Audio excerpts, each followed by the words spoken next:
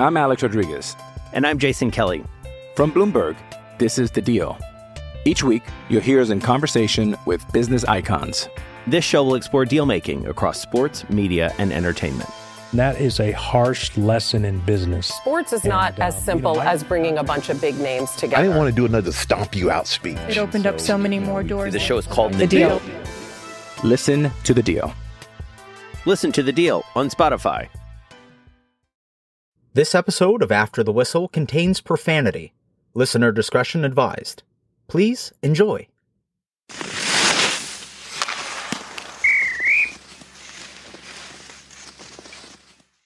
Good morning, everybody. Welcome into episode 99, and we'll get right to it. We'll just say hello to our Jeremy Roenick. Good morning, JR. Yo. How pissed are you that you got to do this today, JR? Oh, my God. Actually, I'm really happy because I'm pissed that I missed it last week. So I missed you guys. So I feel like shit. I feel like shit. You look like shit. Happy. Oh. Did Ty went off last night? I did a Justin Bieber concert last night, and I was singing, dancing. It was awesome. Can you show me your hat? Put your head down there. Does that hat literally match your shirt? Yes. Who the fuck does that? Other than the golfers, good golfers do that. Are you serious?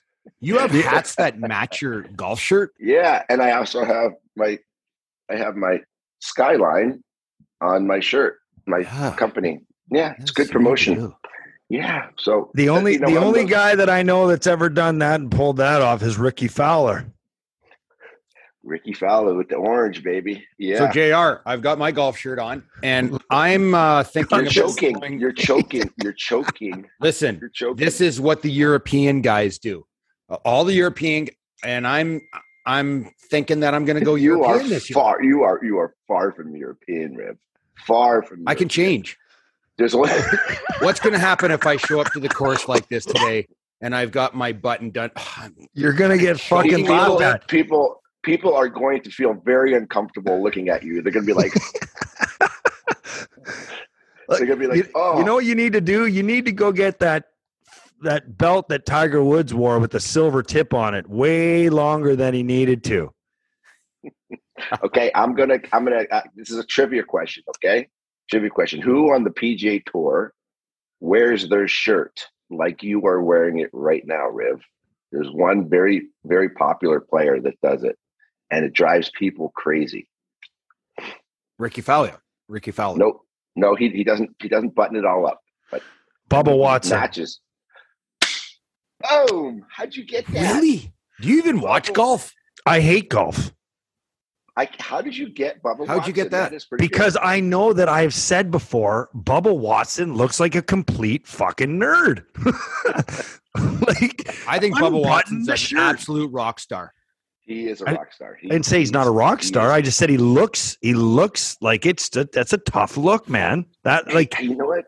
Yeah, I have a lot of respect for him because he was one of the bad boys of the PGA Tour. Nobody liked him, right? Not the fans didn't like him. The players didn't like him. And all of a sudden he had this kind of change of attitude, change of zen, started being really nice on the golf course, didn't yell at his caddy, started not complaining on the golf course. I mean, he did a total change of attitude and almost kind of found God as golf goes. And he's totally changed. He's so cool now.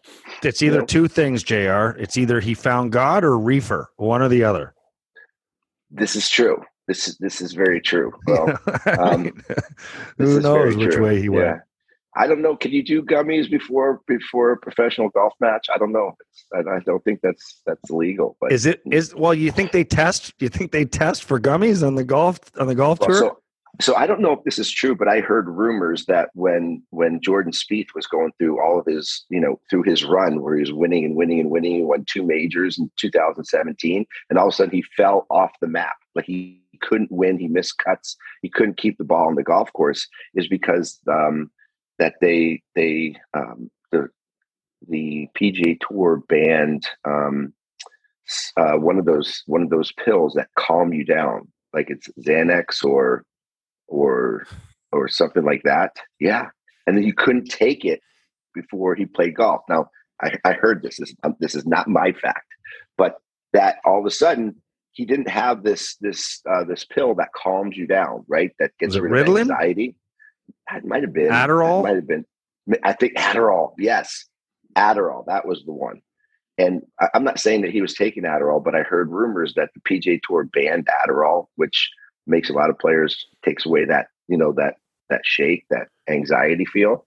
And he had to rebuild his whole golf swing. And now he's back again winning golf tournaments. So again, he's one of my favorite golfers, Jordan Spieth. That was just somebody told me that. It was a rumor, but I don't know if it's true. Huh. The guys on the PGA Tour smoke cigars. Like, do guys actually smoke cigars during? The only one that does that I've seen is the senior tour guy. He's what's his name? The Spaniard. Jimenez or Jimenez, exactly. See, golf. Miguel Angel Jimenez. Okay. Jimenez. Yeah. And by the way, one of the coolest cats on the face of the planet. He has the ponytail too, right? Yeah. Yeah. He's played more golf rounds than anybody in major tour history. He's unbelievable. What a great guy too. And he smokes cigars all the way around the golf course. So if you had one, well, give me not one, give me your top 3 players that you would love to play with. Today or past? Let's go just the whole gamut of golf. So for me, I would love to have played with Arnold Palmer. I mean, that's for me that, Arnold Palmer, Jack Nicklaus. I mean, that's always the main one. And I would have loved to have played with Payne Stewart. I don't know if you guys remember Payne Stewart, how just the old just knickers. Awesome. Yeah, exactly. But his personality, I know his son, Aaron, who is an amazing guy. Aaron's a beautiful man, works in the celebrity tour and works at PGA of America. But Payne Stewart was one of those guys that just always had a smile on his face, always was that competitor. Payne Stewart passed away. Plane crash. Yes, yeah. That's right. Okay. Yeah. He was like fishing 20 years ago or something? Or? Yeah. He was fishing in Florida. Okay. And they were flying back in a private, and they put their fish in coolers with dry ice in the airplane. And the dry ice in the airplane created a carbon dioxide kind of thing in combustion. The plane. Yeah, and it killed everybody in the plane while the plane was still going, and it just just kept flying until it ran out of gas and just went down. It was one of the worst things I think that I remember for a pro athlete. What happened? No Tiger Woods. I played with Tiger one time, a long time ago, back here in Chicago. I'm in Chicago right now. Back when he first started, actually, at the Western Open. So I got to play with him once, and it was pretty unbelievable. Yeah. So, what year are you talking? You got to play with him? This is when he first started. This is back. This is when the Western Open used to be at Dubs Tread at Cog Hill, and I'm saying this is when did Tiger start?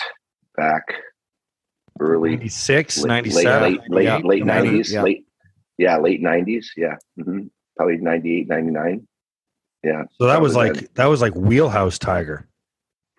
It was crazy Tiger. Yeah, it was like really small, really thin, really lanky, but he hit a 3-iron out of rough that was like this thick. The ball was in the rough this thick. Couldn't even see the ball. He hit a 3-iron that made a sound that sounded like a crack of thunder, and that ball came right over our heads on a dime and finished like this far from the hole, from like 220 yards. I'd never seen anything like it. Never. Still. Did you ever see the documentary that HBO did, the 2-part series? No, I didn't. Oh, Was it good? Is it good? No. I mean, it's how well it was put together and all that stuff. Yes, it was amazing. But the story that Tiger Woods and how he was raised and the shit he was exposed to at a young age, like his dad had a camper. His dad taught, like he was a golf coach, I think, and his golf coach, the pro at the club, his dad was in the military, so they played at this club that was only for military current and veterans. And so that's where Tiger learned to play golf. And the golf pro there and his dad used to hang out. They would go out and get women and bring them back to the golf club. And they would, like, he had a camper right off the practice putting green. So Tiger would be practicing his putting, and his dad would be in the camper with a woman, not his mother. Like, very just, I mean, there's a lot more than that. Like, I mean, the psychological shit that he went through, the hypnotisms and all, like, I mean, like they made him break up with his girlfriend because she was taking him away from golf. I mean, it was like he had. I wonder who had the craziest stories, the Williams sisters or Tiger. Did you guys see that? Did you see the Yes, I did. Yeah, Williams the movie. sisters? Yeah, King Richard. Yeah, King Richard with Will Smith. I thought. Well, you cool. know what's amazing about that, and I don't know if you guys ever think about this, but you know, you look at Tiger Woods, and you look at the way he was brought up with Earl Woods, and the mind games, the amount of work and ungodly hours. There was no childhood at all. Okay. Mm-hmm. No. The Williams sisters, you watch the movie. It was an excellent movie. And their father had those, both Serena and Venus. They worked Mm-hmm. ungodly hours. Mm-hmm. And the funny thing is, I remember, Petey, after I watched the Venus Williams movie, or the Williams sister movie, I thought about the Tiger Woods situation and what he had when he was brought up. And what I thought in my head was, these are great stories. These are great stories because they've turned into literally the best players of their sport ever. And I thought about how many thousands and thousands and thousands of families that did the exact same thing, and their kids didn't make it. Didn't even make it to and have strained relationships because of it. Yes, right. The damage that you're doing to your child at a young age. You think Just that Earl Woods is the only fucking guy, the only dad, or the Williams father? Do you think he's the only guy that pushed their kids like that? There's ungodly amount of families that do this. Crazy. And their kids don't get to the promised land. And now all of a sudden most of them don't. Most of them don't. I think it's the parent that wants it more than the child. No and question. They push, and they don't understand. What would be interesting to me, Riv, is going back, asking a Tiger Woods or asking a Venus or Serena, if knowing what you know now, okay, after getting everything that you've done, would you go back to when you started and do everything that your dad said the same again? Was it worth it, right? Would they go through it all again, go through the pain, go through the practice, go through the ridicule, go through the yelling, the screaming, the traveling, the heartache, the letdowns? That's an easy answer, JR. That's an easy answer. I don't know if it's an easy answer. Yes, it is. I don't know. Yes, it is. I don't know. I don't know if it is. When you're sitting, and you're one of the, highest paid athletes of all time, and Tiger Woods has got $1 billion in the bank, I think that he would probably say, you know what, it was not ideal, but yes, I would do it because of what I have now. Okay, you don't think Tiger Woods would want to experience what normalcy feels like? He hasn't been normal since he was 2. He was on a talk show at 2 years old. So I agree, but this is the thing. Like, I think they know the answer that they would have to say for PR, for vision reasons, for personal reasons. But I wonder just if in their head they're like, there may be some things that I would cut out, I wouldn't do because it was so demoralizing, and people don't want to say, oh, well, poor you. Right. So that, of course, they're going to say, oh, I would do it all over again. But in the back of their mind, they're saying, but you know what, man, I'll go on a much, much different scale. And I'll just take myself for an example. And I'm sure you're in the same situation, JR, and PD, you were in the same situation. We had a talk on our show the other day that you went to like 12 high schools or whatever. It was ungodly. I transferred like 11 or 12 times. Yeah. And that was because of hockey. But I look back to when I was younger, I got picked up like every bloody weekend where my parents would pick me up on Friday at lunchtime at school, and they would take me down to a hockey tournament or something like that, and I knew that there was stuff happening with my friends on the weekend, and it happened all the time. I miss so much. So you think to yourself about that. And then all the times that your friends, your buddies were going out to, let's say, a party or a get together, and you have to stay home because you got to be up because you're on the ice at 8:30 and you got to be up at 7 so your parents can drive you there. And then, it was constant. And then moving away, I was in grade 9, when I went to high school, freshman year. And, the next year I was gone. I was a baby. We didn't have cell phones, FaceTime, all this stuff where you could kind of stay in contact with all your buddies and friends. I left and I sat in my room at my billet's parents because it was just uncomfortable. The school I went to was like 3 times the size of my high school in North Bay. It was like, you look back and it's like you miss so much. Like I miss my high school graduation with all my buddies. Like, it goes on and on and on. And you ask yourself, would you do it all over again? Because you miss so much. You had to sacrifice a tremendous amount from the age of 15 on or 14 on. But 100%. So, and it's always an interesting question. I think most of the answer would be yes, you would do it all again. I mean, because I was the same thing, right? But because look at what it's gotten us here, and look what we can experience now. So we're kind of making up for what we missed as kids, and we're doing some stuff now that this game and what we've done kind of create us. So it's just a cool question and answer, because I just wish that parents weren't so damn hard on their kids and expected every child and every kid that they're going to make the pros. They're going to be the next ones, right? Because that just doesn't happen. You got to just have. I see too many kids that just get crushed and demoralized because there's just so much pressure. It's just not needed. It's certainly true, and it's a great conversation. I'd love to know the truth of what all these great athletes, how they everybody really has their feel, story. how they really feel about their path. Well, go ahead. Is it just me? Are these playoffs crazier than anything I've seen in a long time?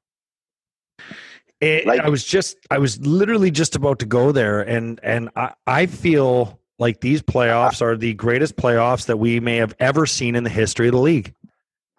I am in shock, because everything that you, Riv, you, PD, and I know about playoff hockey has been totally thrown out the window this year in the playoffs, with the exception of Dallas and Calgary.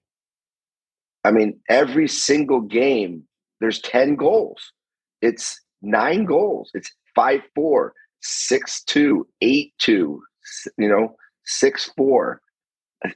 This is Wild West hockey. Just, gunslinging at its finest. Last night, with the Kings coming back, with the Edmonton coming back, tying the game up, going into overtime, Kings hold it on.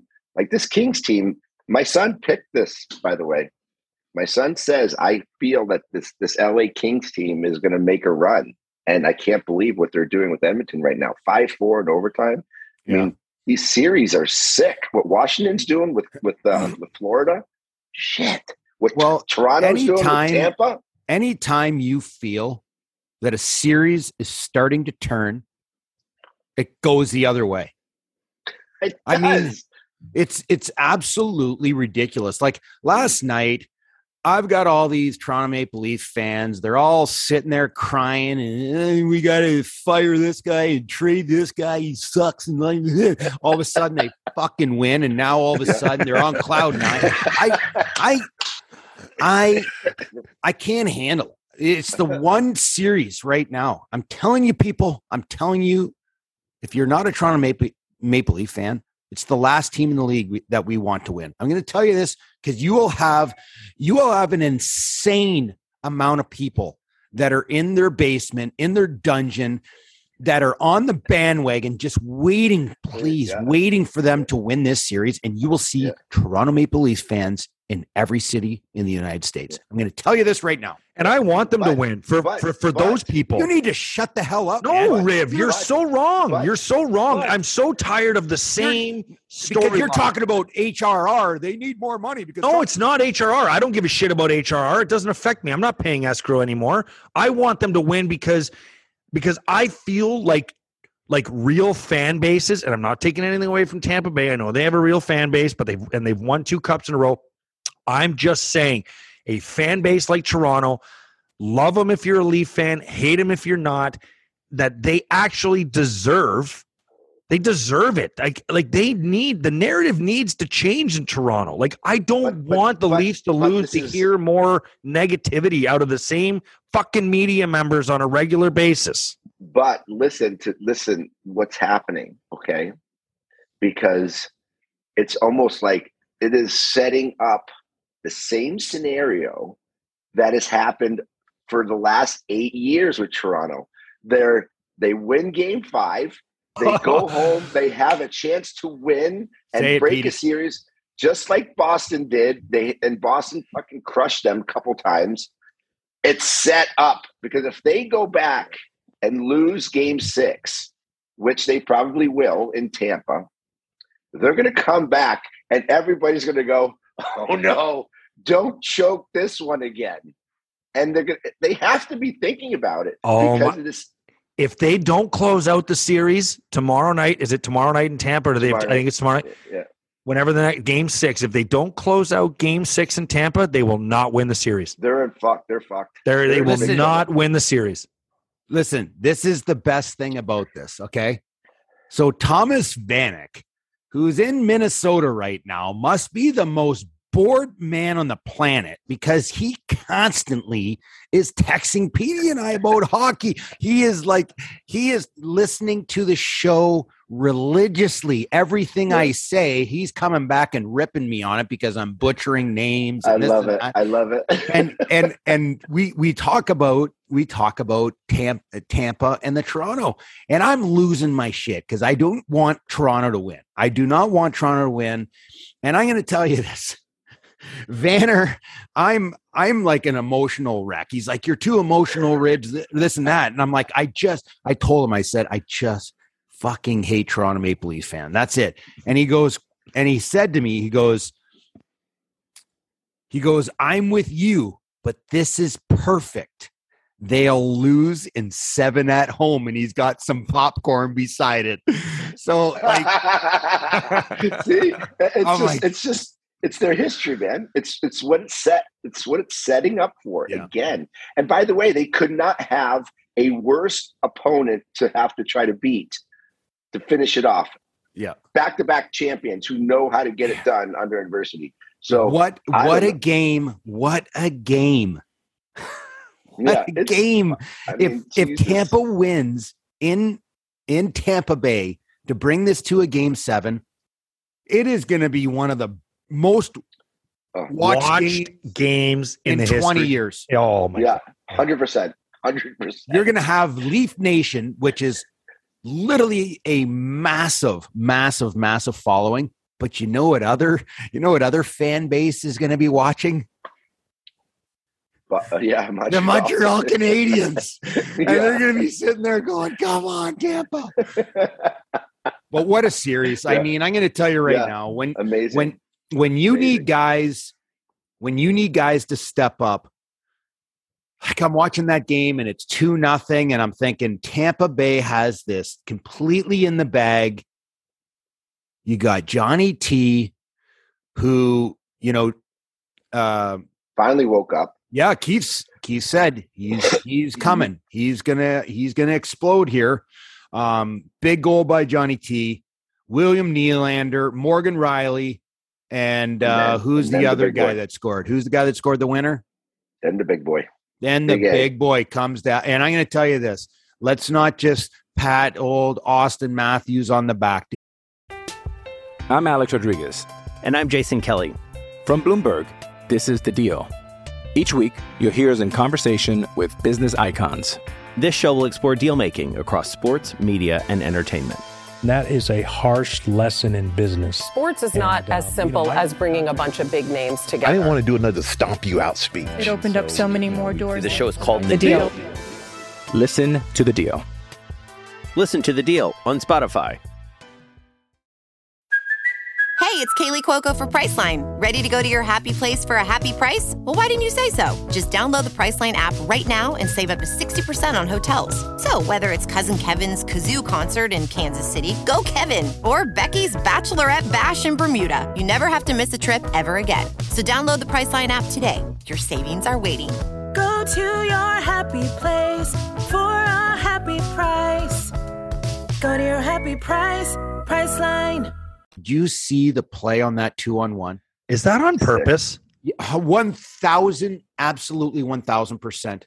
And even Austin Matthews, after the game, talked about Mitch Marner making a shot pass. And people that don't know what a shot pass, like you're not shooting to score on the 2-on-1. Mitch Marner could not make the pass to Austin Matthews, so he directly put it along the ice on the far side. On the far side, it kicks right out onto the other side. You're taught that. You're actually taught that when you're like 11, 12, 13 years old to shoot for the far pad so it kicks out onto the other side, and it was played absolutely perfectly. Yep. And great for these guys. Like great, there's a lot of pressure there. You don't think there's pressure on Austin Matthews and Mitch Marner and Riley and massive, more than anybody in the National Hockey League. By far, Connor McDavid. Not even close. Yes. Way more.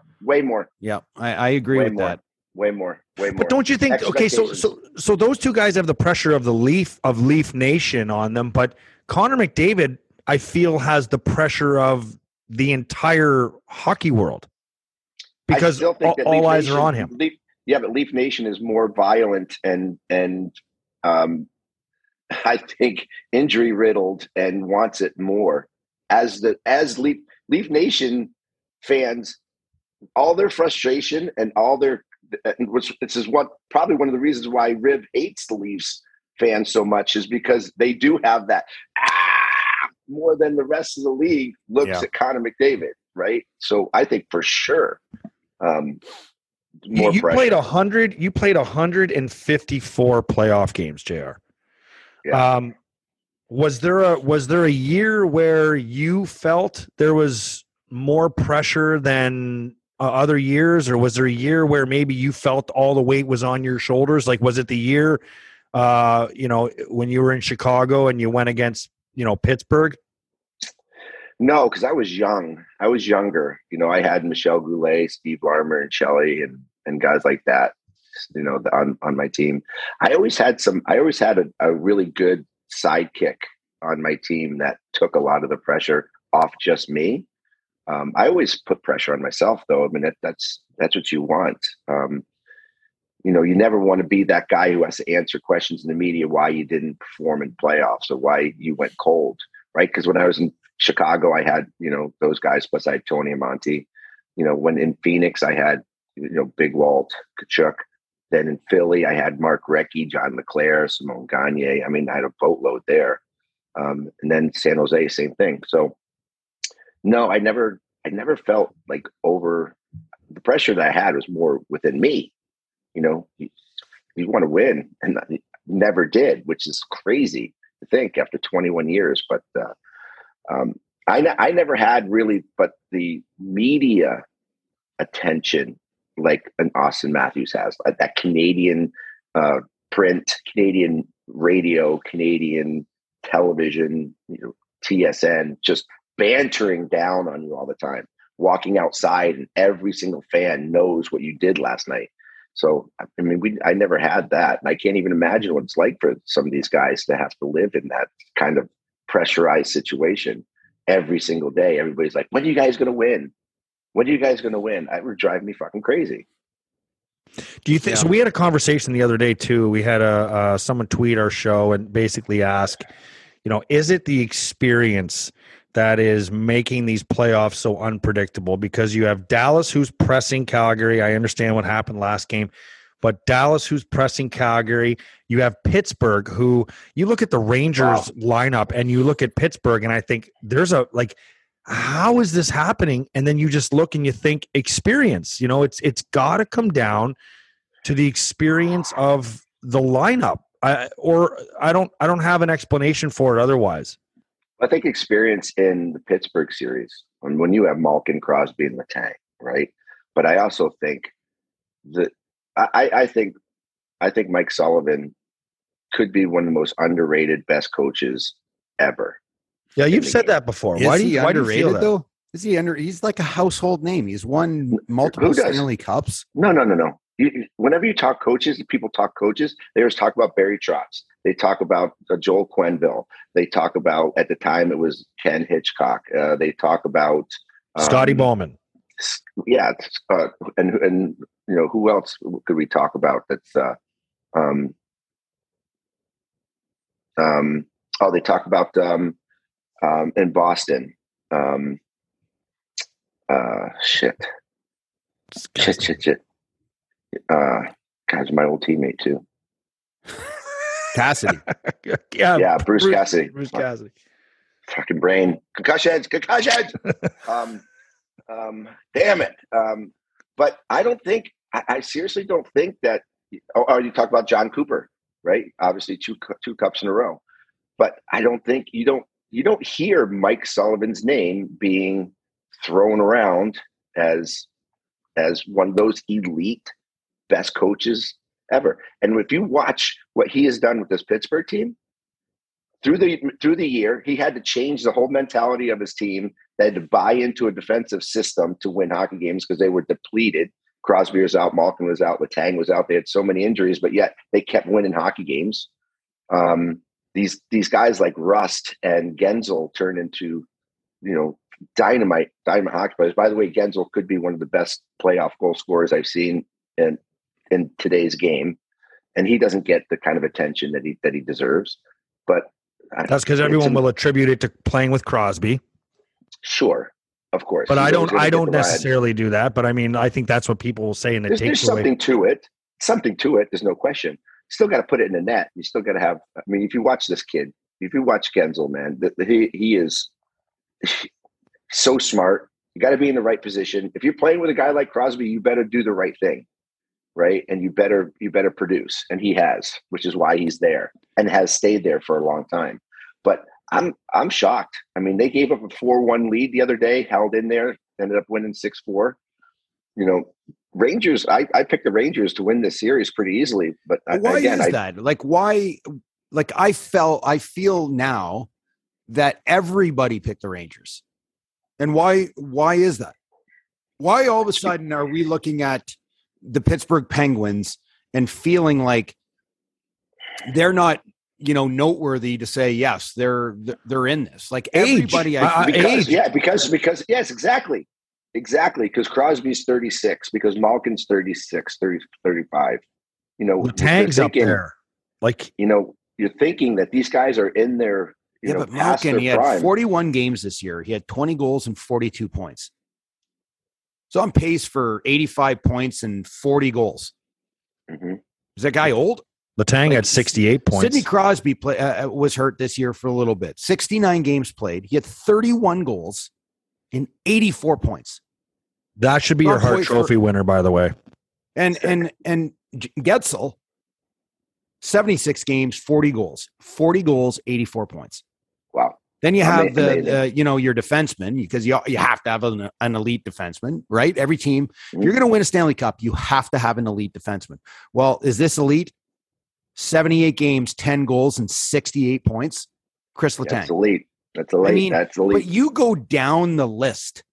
The Jeff Carter 19 goals. Russ? Brian Rust had 24 goals in 60 games. He missed 22 games. He would have been a 35 goal scorer. You have Evan Rodriguez,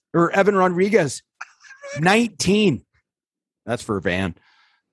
I mean, they're just they're absolutely stacked. Dan Heinen, 18 goals. And I just amazing. I wonder why everybody was picking the Rangers. Just Rangers. The Rangers show more flash, more offense. You look at their team; they have the big studs up front. They have Kreider, they have Panarin, they have Zibanejad, they have Fox, they have Trouba, they got Shesterkin, who is up on for the Vezina, and I cannot believe that that Freddie Anderson is not on the Vezina ballot. You know, shame on the National Hockey League for that. But anyway, they have all the guns too in New York, and they were playing way better than Pittsburgh coming in. So maybe that's why. But I'll tell you what, Pittsburgh's the real deal. They are the real deal. Yeah. You can't. Well, I just go back and I'm like, Adam Fox, how many playoff games has he played in? And I know he had 74 points this year, 74 points in 78 games. Kid's an absolute rock star, but he hasn't played in the playoffs very much.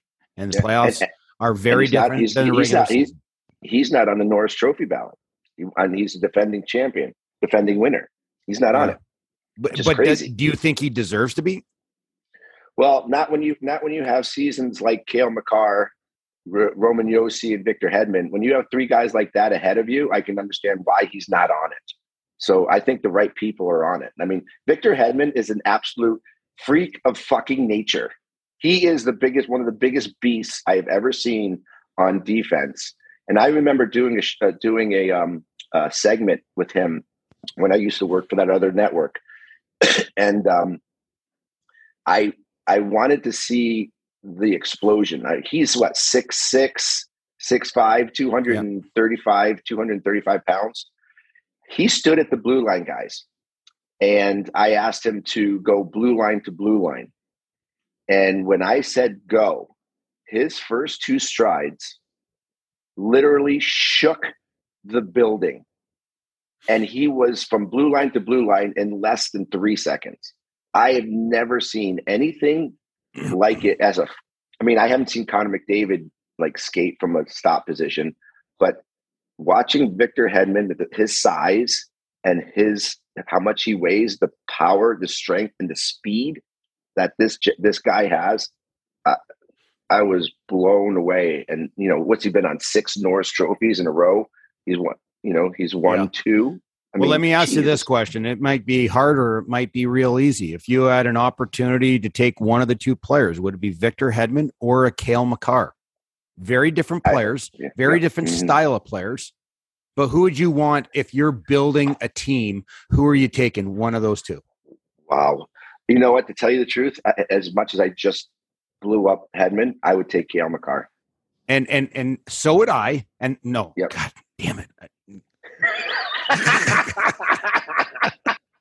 He doesn't even know what he believes. Damn it.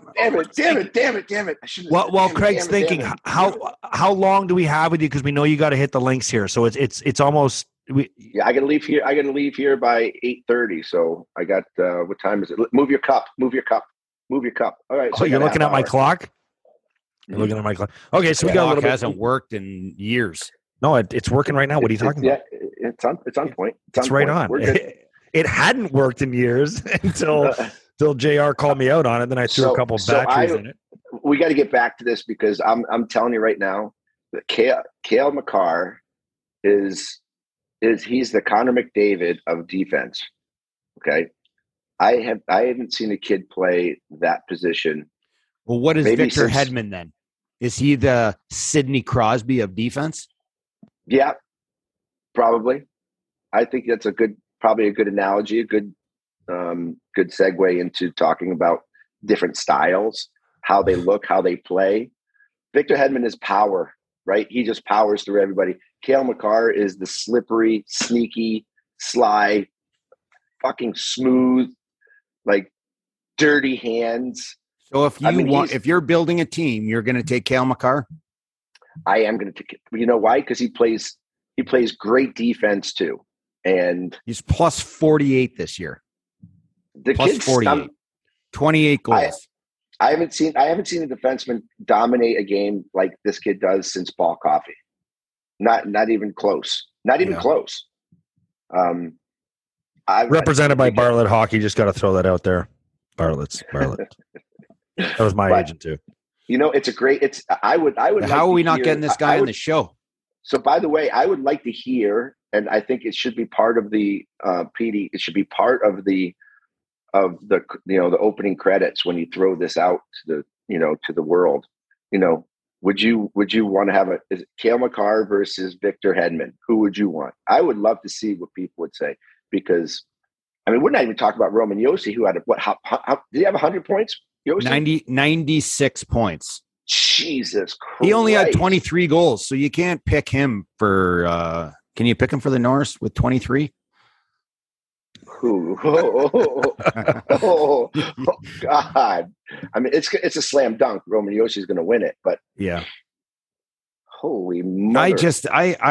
I'm Cale Makar, to me, if you're picking one defenseman to build for your team, you look at this 6'6", 235-pound defenseman that can skate like the wind.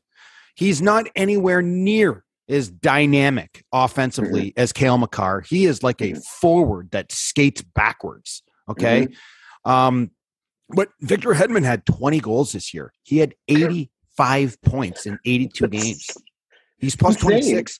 He is the best defender in the National Hockey League. He is the best defender all around. And then he's a top 3 point producing defenseman in the league. So you have to take Victor Hedman if you've got one choice of a defenseman. When was the last time we saw a defenseman lead a team in scoring, a good team? I'm not talking about some shitball team where a defenseman has 60 points, which is an amazing year, and the next forward has like 56. I'm talking about when your leading forward has 86 points, your next one is 84 in 69 games, and you have 96 points in 80 games. When was the last time we saw that? I can't remember. I mean, Paul Coffey didn't do it because of the teams he played on. It's insane. It's insane to think. You have a defenseman leading a really good team in scoring with over 90 points. It's the amount of players that are point a game players this year.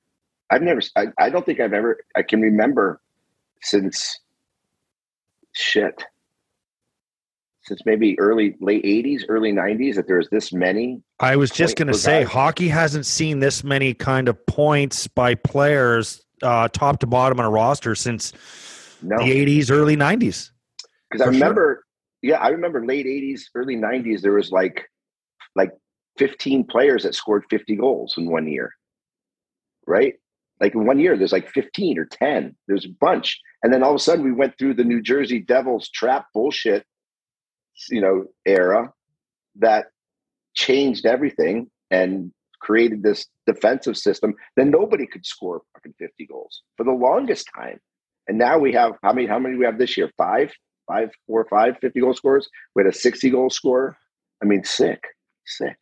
What, just to go off, thinking of Nashville, and I just want to I want to get back to what we were talking about, but a quick thought on, you have Nashville just lost out. Okay.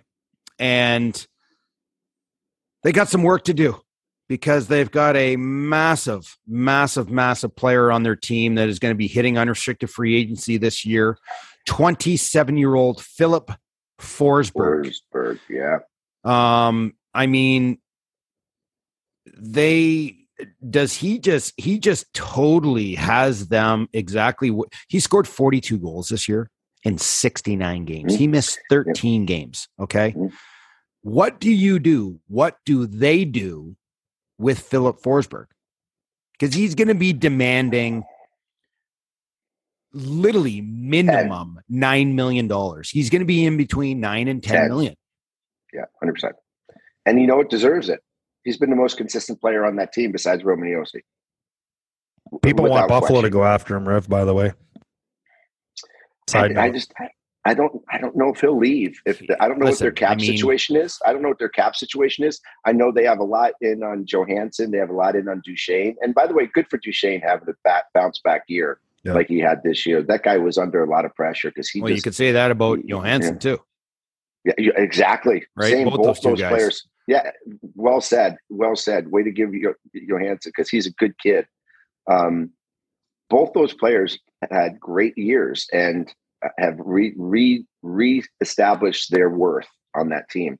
I don't know what their cap system is, but they have to find a way to try to keep Forsberg. Now, whether he wants to be there or not is the answer or the question. Well, how many teams in the league have the ability to pay a guy $9.5 million? Not very many. Well, if you go look at Cap Friendly and you look at the team that's like 18th on the list for cap space, like let's just go down to Minnesota here. You know, they're down toward the middle, bottom half, but like, you know, they don't have any money. No, like no one has money to spend. You know what I mean? It's like it's absolutely. So Minnesota sits at 20 in the league, and they have basically zero money for next year. It's crazy. It's fucking crazy. Like there's only there, you know, and they got to pay Kevin Fiala.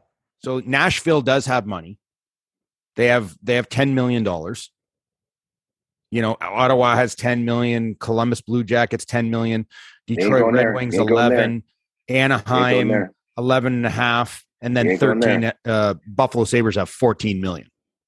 A ton of money. I don't see Forsberg leaving Nashville to go to any of those teams. Zero. None of those teams. I agree. Why would you want to leave Nashville? Because he's diminishing his opportunity to win a Stanley Cup. Does Nashville not have a favorable tax situation too? Yes. And how about more importantly, their property taxes? I know a guy that has a $2 million house in Nashville. He pays like $7,000 in property taxes. Yeah. I played with a guy in New Jersey who had a house that was $2 million. He paid $45,000 a year in property taxes. Yeah. It's definitely a very friendly, tax friendly, and livable city, right? And fun. Yeah. So I don't see him leaving. I don't see Forsberg leaving. I think he's going to stay. Like even if they go hard line on him and say, hey, you know, we just can't as an organization go more than 8.5. I can't see him leaving. No. Even if he could get $9 million or $9.5 million a year. Okay. Totally agree. Number one, he can get an 8-year deal in Nashville. Okay. He can get an 8-year deal there. If he gets traded, he only gets a 7-year deal. Right? Yes. Well, if he signs somewhere else, he gets a 7-year deal. He gets a 7-year deal. So the 8-year is huge. Yeah. He doesn't leave. He doesn't leave. Yeah. But hey, listen, but you made a good point. Like Minnesota, how about Minnesota that doesn't have any cap space? It looks like they're most likely going to get trounced by St. Louis in the first round, right? Like, how are they going to get better? Like, this is the year that they thought that they were going to get past the first round and move on. And there's so much pressure up there in Minnesota too. And there's a horror story that when you look at Minnesota, and they've had a fantastic season. Great season. And I'm going to tell you right now, Bill Guerin has done an amazing job with that. And Everson's they've done an awesome job with that team. Well, I'm going to tell you right now, Bill Guerin better get to know Harry Potter because they need a wizard. Because right now in 2022-23, a guy by the name of Ryan Suter is going to be on the books for $6.37 million. And there's another guy named Zach Parise, who's also on the books for $6.37 million. They're on the books for $12.7 million will come off their cap right away before they even start. I don't understand how they can even sign guys. This is why I said, when the teams cry wolf and the GMs cry wolf, it's their own fault because they do these huge deals for long-term contracts, 10 years, 8 years, 9 years. I mean, listen, if I was a player, I don't blame the player for taking it. You got to blame the team for giving it. You remember back in the day when Rick DiPietro got a 15-year deal by the New York Islanders at an ungodly amount of money, and I think he played 3 years of it. Yeah. And I think Rick DiPietro played, literally was retired and got paid for 12 years from the New York Islanders. Parise and Suter signed those 13-year deals, both of them in the same day. Remember that? 13 years, same amount of money, same everything. It's such terrible business. And I'm not taking anything away from Parise and Suter because they're great players, they're great competitors. And, at the time they were probably worth it. But they're going to go down in talent and go down in production.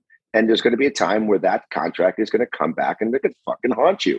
I will say there's two contracts at least one contract, that long-term contract that I think I agree with, and that's Patrick Kane with, the 10 years, 10 mil.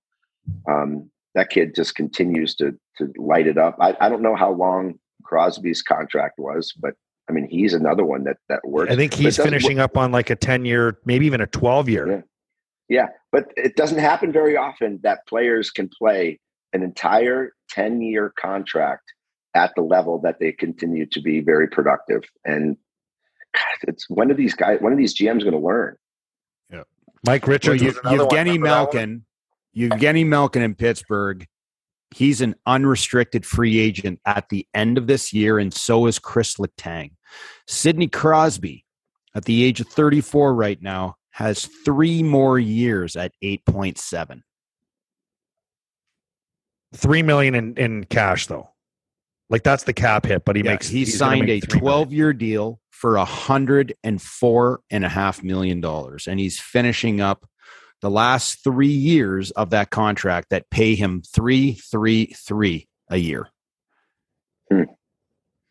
Hey, that's a good contract.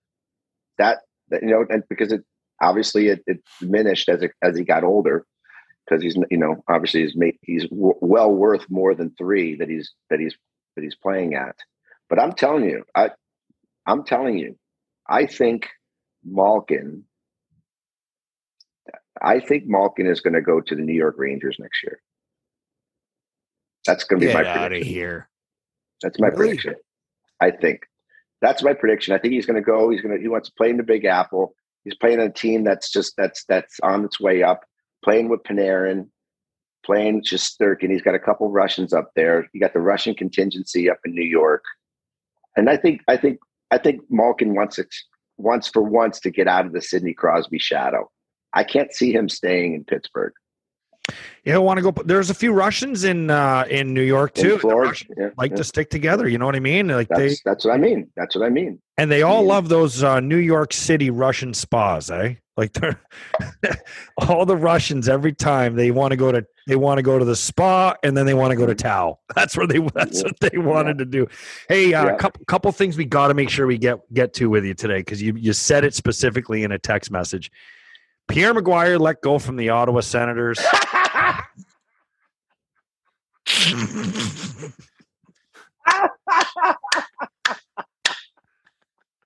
Oh, I don't know that him being let go is funny. Your reaction to it is hilarious, though. It's just so fitting. It's just so fitting. It takes less than a year to have the team figure out that the guy's full of shit. Absolute full of shit. Not a fan, I take it. No, I am not a fan.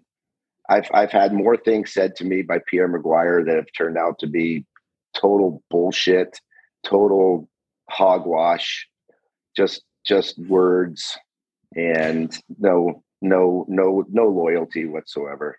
I've only met him a couple times, but there was just one. There's only one story that I remember hearing about Pierre McGuire. But let me tell you why I'm so not a fan anymore. Because at one time I was a fan and did like him and appreciate him. But you know, when I said that you find out who your friends are and when they're not, when things get tough and things happen. So when I got fired a couple of years back, there were three people that I worked with very, very closely that were my teammates, were the people that were behind me, rah. Hey, I can't tell you how many times Pierre McGuire said, I'm going to get you into the Hall of Fame this year. You're in this year. I'm going to make sure you're in this year. I'm got you behind. Blah, blah, blah, blah, blah. Diarrhea of the mouth bullshit. Which again, nothing ever came to fruition. But anyway, three people that didn't call me that I would expect, you know, if you got fired, Petey, I'd call and say, hey, bro, that sucks, man. I'm sorry. That's so on and so forth.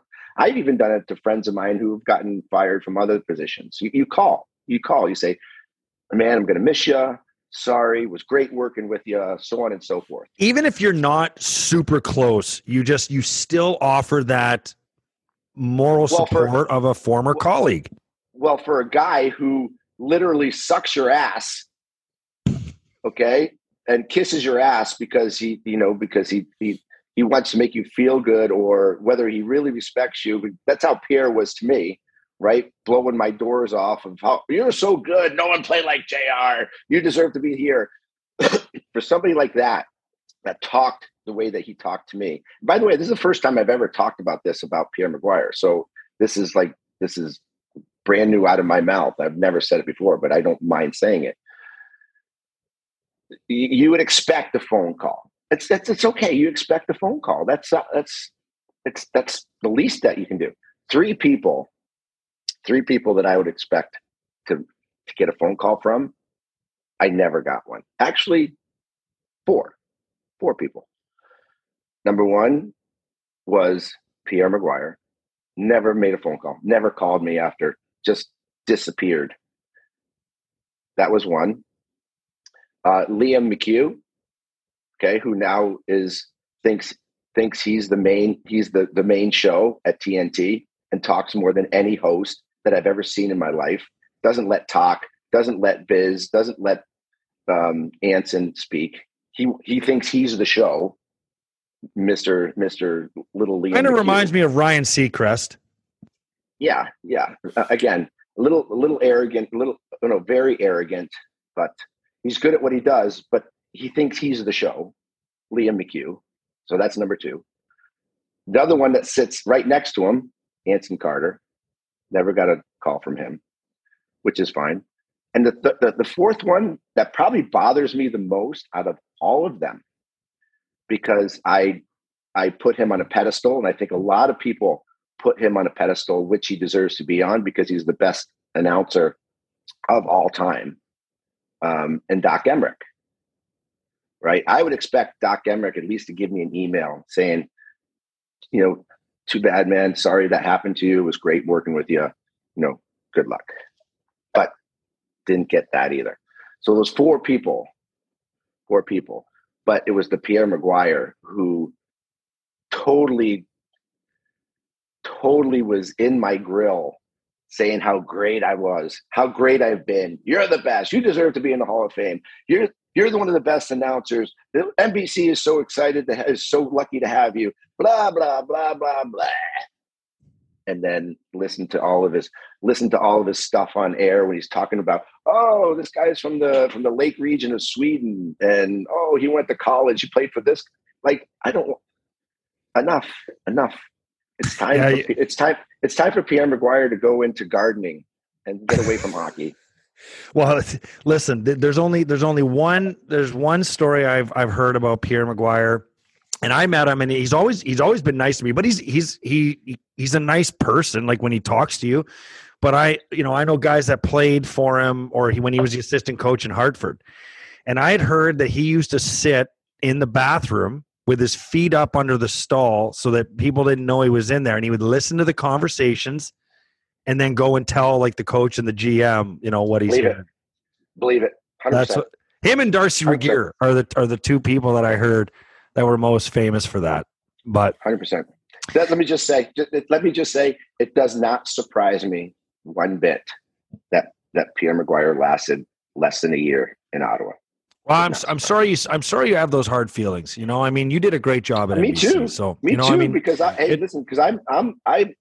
love my friends, man, and you guys know I love my friends. I hate when my friends let me down. I hate it. That's why I try not to let my friends down. I try not to, but you try to be as compassionate and attentive as you possibly can. But I guess not everybody stays on it. Well, let's shift gears here to another person let go this week. Maybe more shocking to you than Pierre McGuire is Barry Trotz. Barry Trotz, yeah. That's shocking. There's got to be more. There has got to be. And I'm not saying that I'm looking for dirt or that he did something wrong, but there has got to be more to the story, because if there's one coach in the league who, they missed the playoffs. They were the ninth team in the conference. They were the next team out of the wild card. And, and they were out by a lot of points, but they started a 13-game road trip. And then they were hampered by COVID. And I thought if there's one coach that maybe gets a little bit of a free pass, it would have been Barry Trotz. So to hear Lou Lamoriello say that, it's a business decision and I don't know exactly what Lou said. And there's one person in the world I don't want to misquote, and it's Lou Lamoriello, because he'll hear about it and he'll find you. But it's like, I just thought that was a shocking move. Well, we're going to find out. And Riv, I'll be interested to hear what you have to say. If he takes a job very quickly right now and gets back into the league at another place, because the teams are going to be calling him. There's no question about it. Teams that are looking for a coach like Detroit, they're going to call Barry. In Chicago, all these teams are going to be looking for Barry Trotz. If he takes a job, that he got pushed out, and it wasn't just that, I'm kind of tired, I need to step away, right? So we're going to know pretty soon whether he was forced out or whether it was his decision. I wonder if it's mutual. I wonder if there was an agreement between him and Lou to say, listen, Barry, you're almost 60 years old. I need a guy to right the ship here. I've got a really good hockey team. This could be a dangerous team. Okay. And they were that. They were that for a couple years. Well, who's the assistant coach there that is taking over, that they're talking about that was kind of a mentorship for Barry to bring along this next guy? I don't know who's taking over. What's his name? I know it's just so fresh. So, yeah. And I don't know this younger guy, but I'm terrible with this shit with assistant coaches for sure. But I think you two guys should be. But I look at the Islanders. And Barry Trotz came from Washington after winning a Stanley Cup, which was eyebrow raising that the Washington Capitals would let Barry Trotz go after winning a Stanley Cup. Lane Lambert. Yeah, okay. Well, look at, Riv, and what you're saying is it goes back even further. When he was in Nashville, he was in the minor leagues at Nashville, and in his first year took the team to the Calder Cup, missed it, then went to the Calder Cup the next year and won it. Okay. So right from the start of his coaching career back with the minor league club of Nashville, he was a winner. Then he went to Nashville, which was a new team in the National Hockey League, and got them to the playoffs within 3 years, and then to a Stanley Cup within 7 or 8. So this guy, and then he goes to Washington and wins a cup. He's been one of the best coaches in the game consistently for 20 years.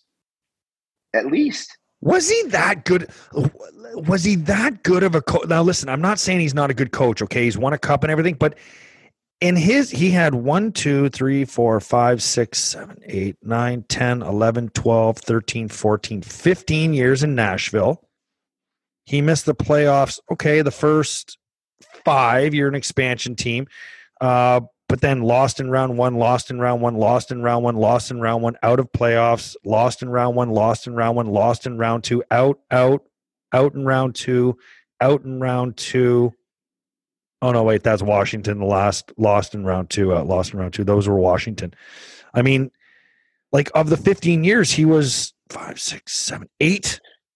I mean, he never got out of the second round, but he only made the second round twice.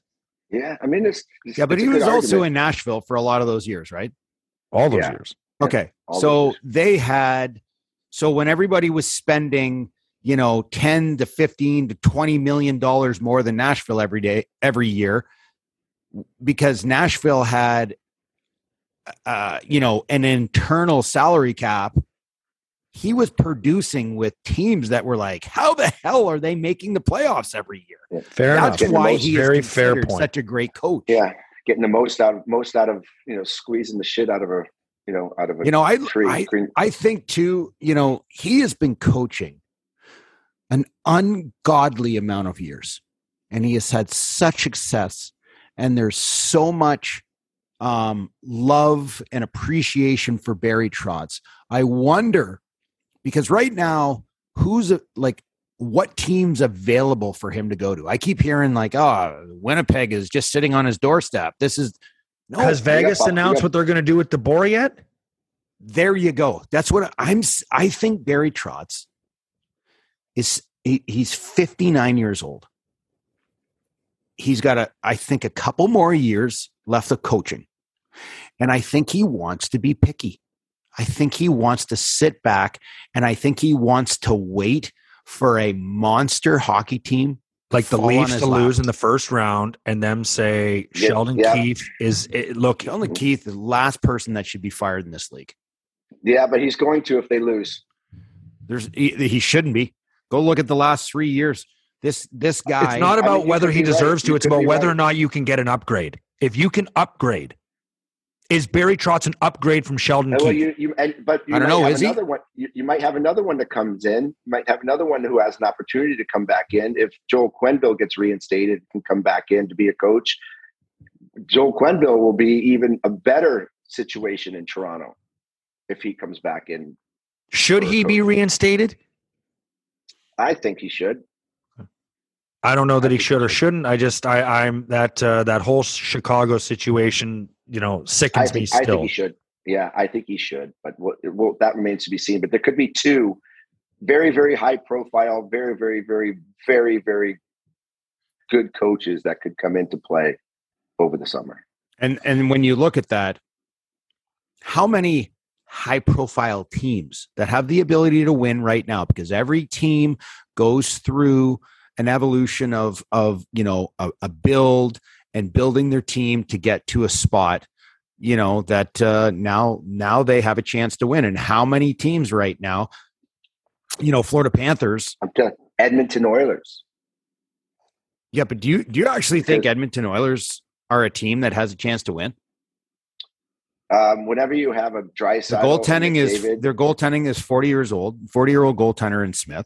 Their defense is completely average at best, and they have no depth beyond 4 or 5 players. But they're going to be again, which is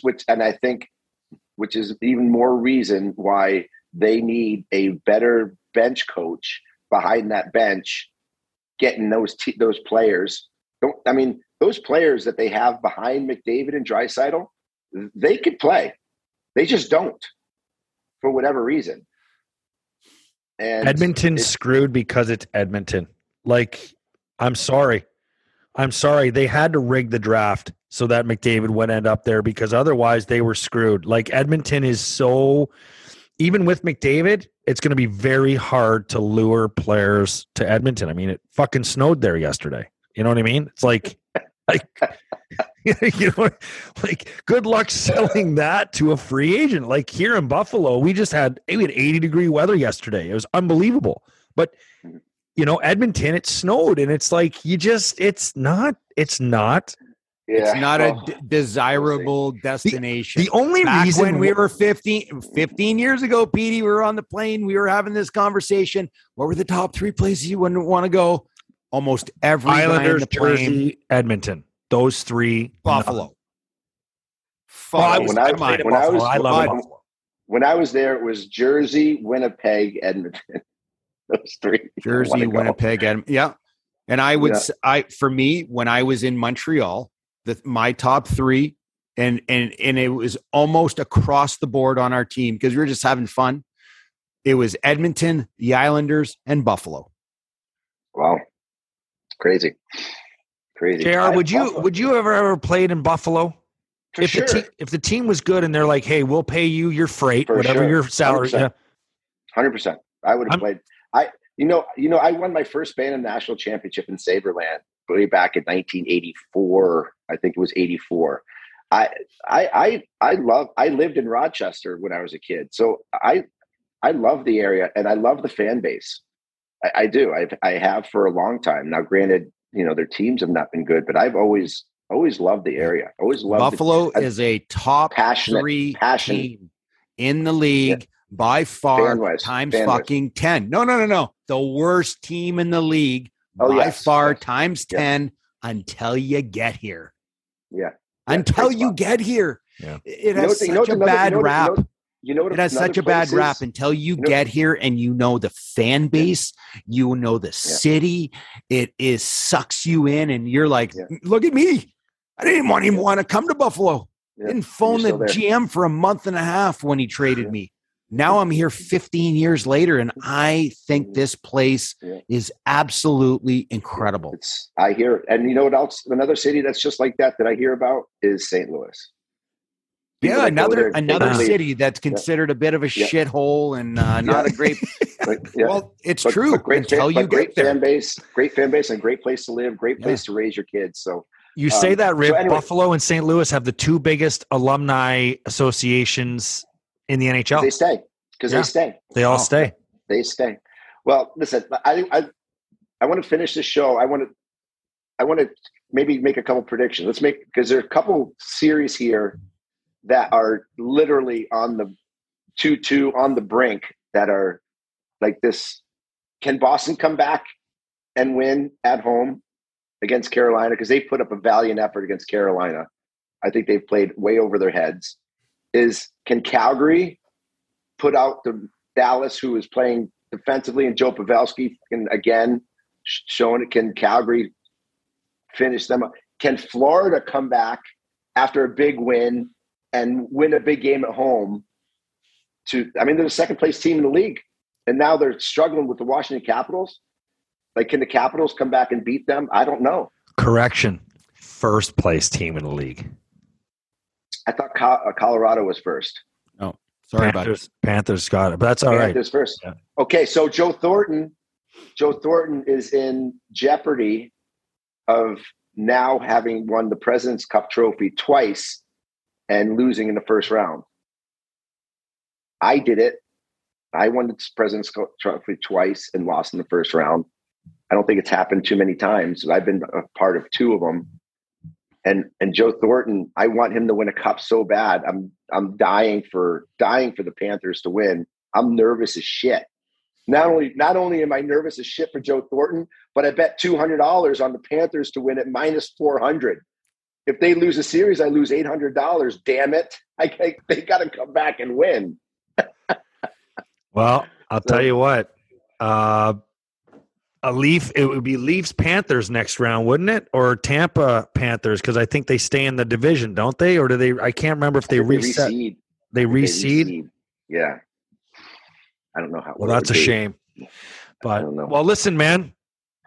Anything? What are we missing? Is there anything we're missing before we let you go? Apparently, Jack Eichel was playing with a broken thumb since March 17th. That's just some news that came out yesterday. And expect him to have a big year next year.